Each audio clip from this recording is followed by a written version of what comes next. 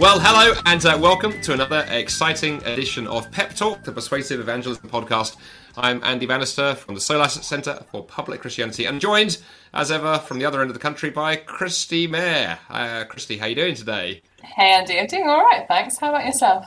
Oh, it's good. It's sweltering here in Dundee. It doesn't really happen that it gets hot. Are you sweltering? Is it hot down there in London? Real feel was 27 degrees yesterday, if you can believe it. It was really good. Well, you see, there's a really dodgy link here because it's sweltering. Sweltering means heat and fire and flames and those things. And we have on the podcast today, we have Matt Chapman, who is a fireman, a fire person. Matt, how are you doing today? Yeah, I'm doing very well, actually. Yeah, thank you. Yeah, I appreciate that. Yeah, firefighter, I suppose, is the sort of terminology at the moment, but head of training and development, actually. Yeah. So I can't take credit for actually going out and putting any fires out at the moment. But yeah, well, I realised as soon as I said that word, because of course we got young kids and my son is really into Fireman Sam, and of course we have that language ingrained, and of course it's firefighters. So oh yeah, my children are utterly disappointed with me these days because their friends actually said, "Oh, your dad's a firefighter," and they said, "No, he's the head of training and development." And there was a little moment of heartbreak where I thought, 20 years in the job and this is what I've achieved is disappointing my sons. And they don't tend to make exciting children's cartoons around people who are working in the office. I always think exactly. Yeah. There's not much excitement goes on. But Matt, as a Christian in the fire service, let's dive kind of straight in. What is that like? Is it a tough place to be a Christian? Yeah. Is it an easy place? How have you found being a Christian in that environment?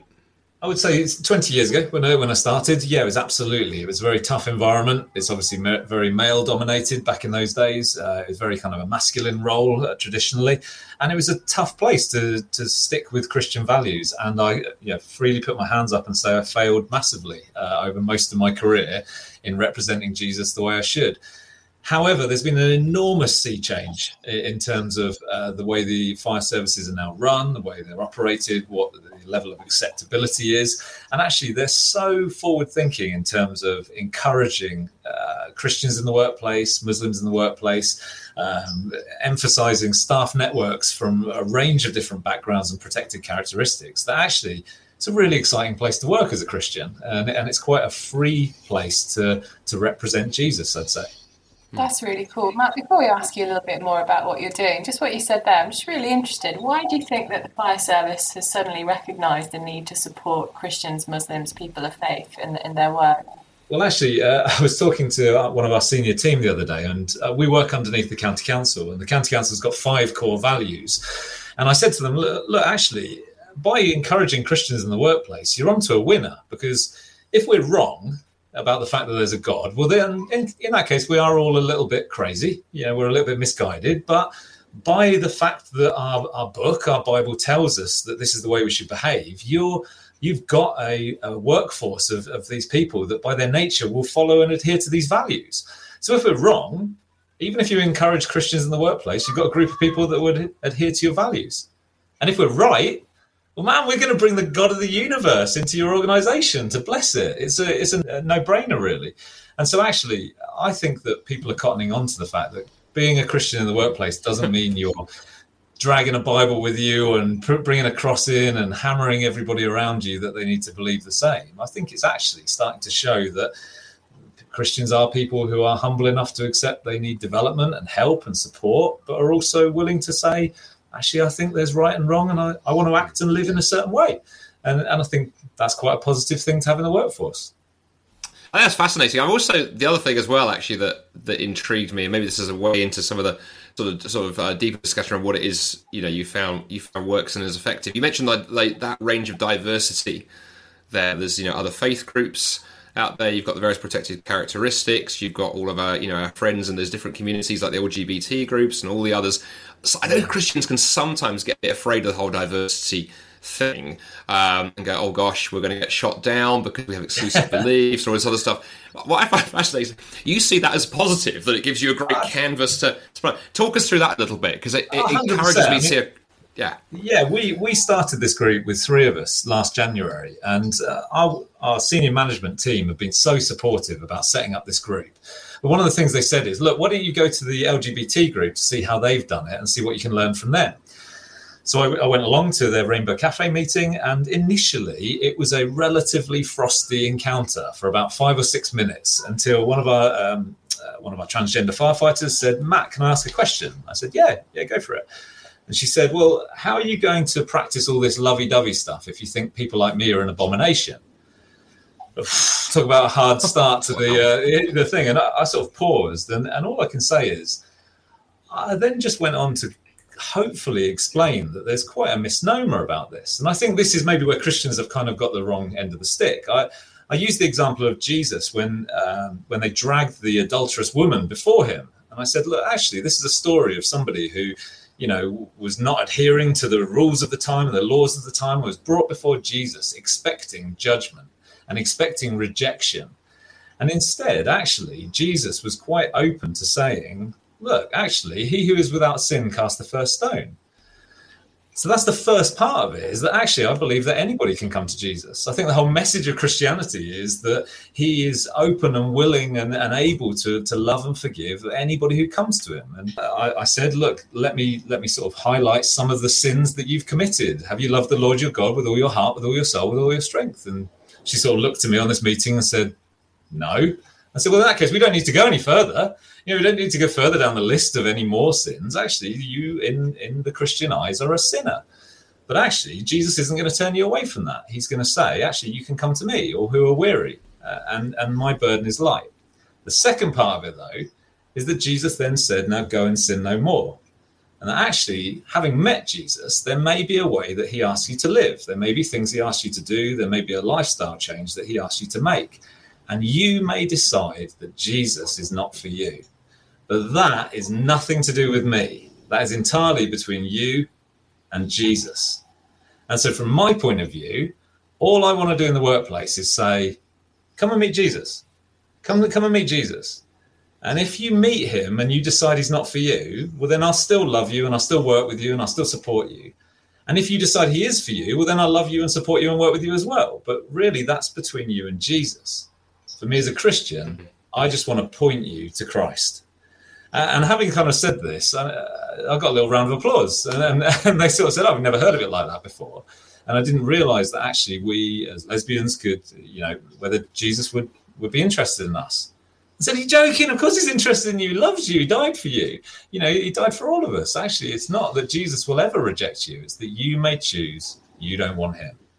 And that's a completely different spin on it. And over the past year, that has worked so effectively in actually showing those two aspects of the faith. One, come and meet Jesus. I think he's got something for you, and I think he's got something that for the world. And two, it's up to you what you then choose to do with it, not down to me. And so that kind of takes some of the burden of evangelism off me, and some people may disagree with me about that. But in terms of the workplace, it certainly made it a more level playing field to actually say, for all have sinned and fall short of the glory of God. And actually, all of us need a saviour. And I think you only find him in Jesus. And so, yeah, it's been a fantastic sort of journey, culminating last week in us actually doing a joint network event with the LGBT group, the Reach group, the Dawn group, Unison, the neurodiversity group in the County Hall in Oxfordshire. And actually working alongside colleagues who have vastly different backgrounds and experiences and saying, actually, we love you all. And we think Jesus has a place for all of you. Well, that's amazing, Matt. I mean, it sounds like you're missional and you also kind of support Christians in the workplace. What are the kind of values or kind of the raison d'etre? What is the raison d'etre for what you are and what you do? Just that small question. We obviously, we kind of formalised our group a while ago, and we created a charter, and our charter has 3 aspects to it. And the first key aspect is we want to support Christians in the workplace.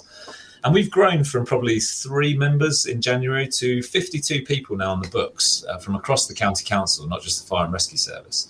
And one of our key aims is actually just to support people, just to encourage people, to let them know they're not alone, to encourage them by meeting twice a month and having times of prayer and worship to kind of rejuvenate and motivate people in the workplace. And actually that's culminated in us connecting with the wider church network across Oxfordshire so that if we've got members of the network group that have issues, they can simply fire an email to our email address, and we will then, within 10, 15 minutes, connect them with a church that's nearby to them and an individual who can help them and tie them up with their problem. So we've had members who have said, actually, work's okay, but I've got an issue with my child or my son or my daughter, or I've actually moved into a new area and I don't know anybody. And very quickly, through our church network contacts, we can just connect up to someone local who will then speak to them. And that's a key part of it, is we want to encourage and support Christians in the workplace. The second bit, though, is actually we just want to give people an opportunity, regardless of whether you're a Christian or whoever you are, to discuss matters of what we call spiritual well-being. And that's the key part of it, really, is that we don't want this to be a private little club for Christians. Actually, what we want is for anybody to come along and talk about matters of spiritual well-being. This started early on last year it was the International Day of Prayer for the Emergency Services. And our chief actually gave me a 5-minute slot in his streamed live event to the county, where we said, actually, look, we would like to just offer prayer to anybody. And after that, I thought, I should probably take the plunge here and directly email some people to see if they want prayer. And so we emailed about 120 managers from across the fire and rescue service and just said, look, this is the strangest email you'll ever receive. How can we pray for you? For an hour on this day during our lunch break, we will be praying. What can we pray for you for? And I'll be honest, my finger hovered over the send button because I thought, oh man, I'm about to commit career suicide here by kind of doing this. And actually I thought, oh no, what's the worst that can happen here? I'm not doing anything bad. I'm just offering to pray. The worst is people will think that I'm a bit mental, but I'm okay with that. And so I sent it out, and within minutes, the replies started coming in. And we had some that were kind of like, can you pray that we win the lottery? And there were some, can you just pray for COVID and the general situation? But we also had some that were clearly people reaching out for help. I've attended an incident and I can't stop dreaming about this thing. I'm having a really hard time at home financially. I have a parent or an in-law who's really sick. Please help. And so we prayed. We had about 30 responses in the end. And so we just met and we just prayed. And we just trusted that God would come through. And from that, we've done more events. We've done Prayer for Ukraine, where we've had people who aren't even Christians just coming along and getting involved. And finally, we decided we need to do more. And so the way to a firefighter's heart is through their stomach. And so we realized actually what we can do is we set up something called Donuts and Disagreements. And this was the simplest thing we could possibly think of. What it is I arranged to go out to speak to a watch of firefighters, and I take with them a big tray of donuts and some really good quality coffee. And I turn up and I say, right, I've got you for an hour, but I'm only going to talk for 2 minutes. And so I sit down with these firefighters and I say, okay, for 2 minutes, I'm just going to tell you what we as Christians believe. And we sum it up with these 5 colors to make it as simple as possible. We say, okay, we only really believe, once you get under denominations and viewpoints and stuff, actually Christians generally just believe 5 things. Green, we believe God made the world. Black, we believe that through free will, sin separated us from God. Red, we believe Christ had to die so that our sins could be forgiven. White, we believe that anybody can come to Jesus for a new start. And gold, we believe when you die, that new start continues forever. So for 2 minutes, I'll just talk to them about this very simple idea, and I'll tell them a little bit of my personal testimony. And once the 2 minute mark goes up, I say, right, you got 58 minutes, disagree with me, go for it. And I have never, ever had tumbleweeds. I've never had a pause. I've never had a moment at which we've not had anything to talk about. The first time I did it, the second I finished, one of the crew turned to me and said, we've just pulled a girl out of the river who's died. Where's your loving God? And I said, that's a brilliant question. And we've got into these wonderful discussions about why do bad things happen? And then somebody has chipped in and said, actually, I've had a really bad experience about Christians growing up. And I use the example of Millwall Football Club, and we get into a huge discussion about that. And then people will start bringing out their ideas about heaven and life and death. And I attended this incident and this person died, and where do they go? And what generally happens over the 12 times, 13 times that I've done it, is it gets to the end of an hour and I have to say, guys, I've got to go. But let's continue this. And if you want to know more, here's a couple of Bibles. And you can only do one of 2 things with these Bibles. If they're rubbish, if they're wrong, then you need to chuck them in the bin because they're trash. But if there's a chance, even a tiny little chance that they could be true, then you need to read it and you need to see what you think about it. And these have been so well received by the organization, because actually none of this is about conversion. None of this is about me turning up and saying, you need to believe what I believe. It's conversations. It's me turning up and saying, actually, I really care about what you believe and why. And the value of this is so integral with even the simple concept of network groups and inclusion. Actually being able to sit with somebody and for an hour absolutely disagree with their fundamental viewpoint of the world and then still say, I love you and I respect you.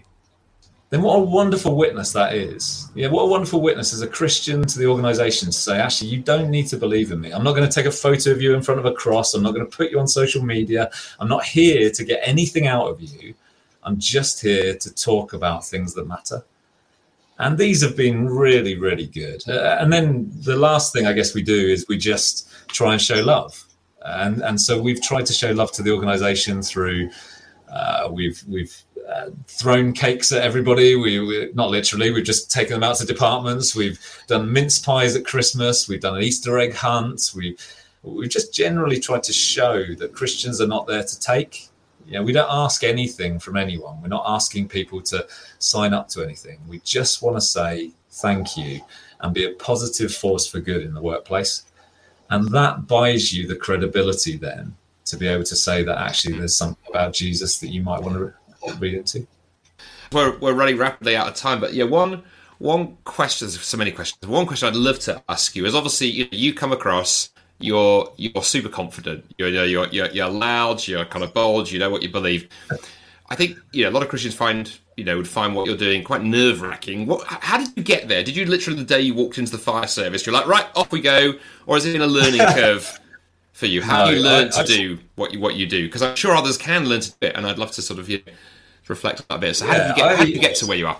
Okay, you're going to have to bear with me because this is going to cover brain surgery and Spider-Man. Okay? Oh, fantastic! Two topics we always love to have on the show.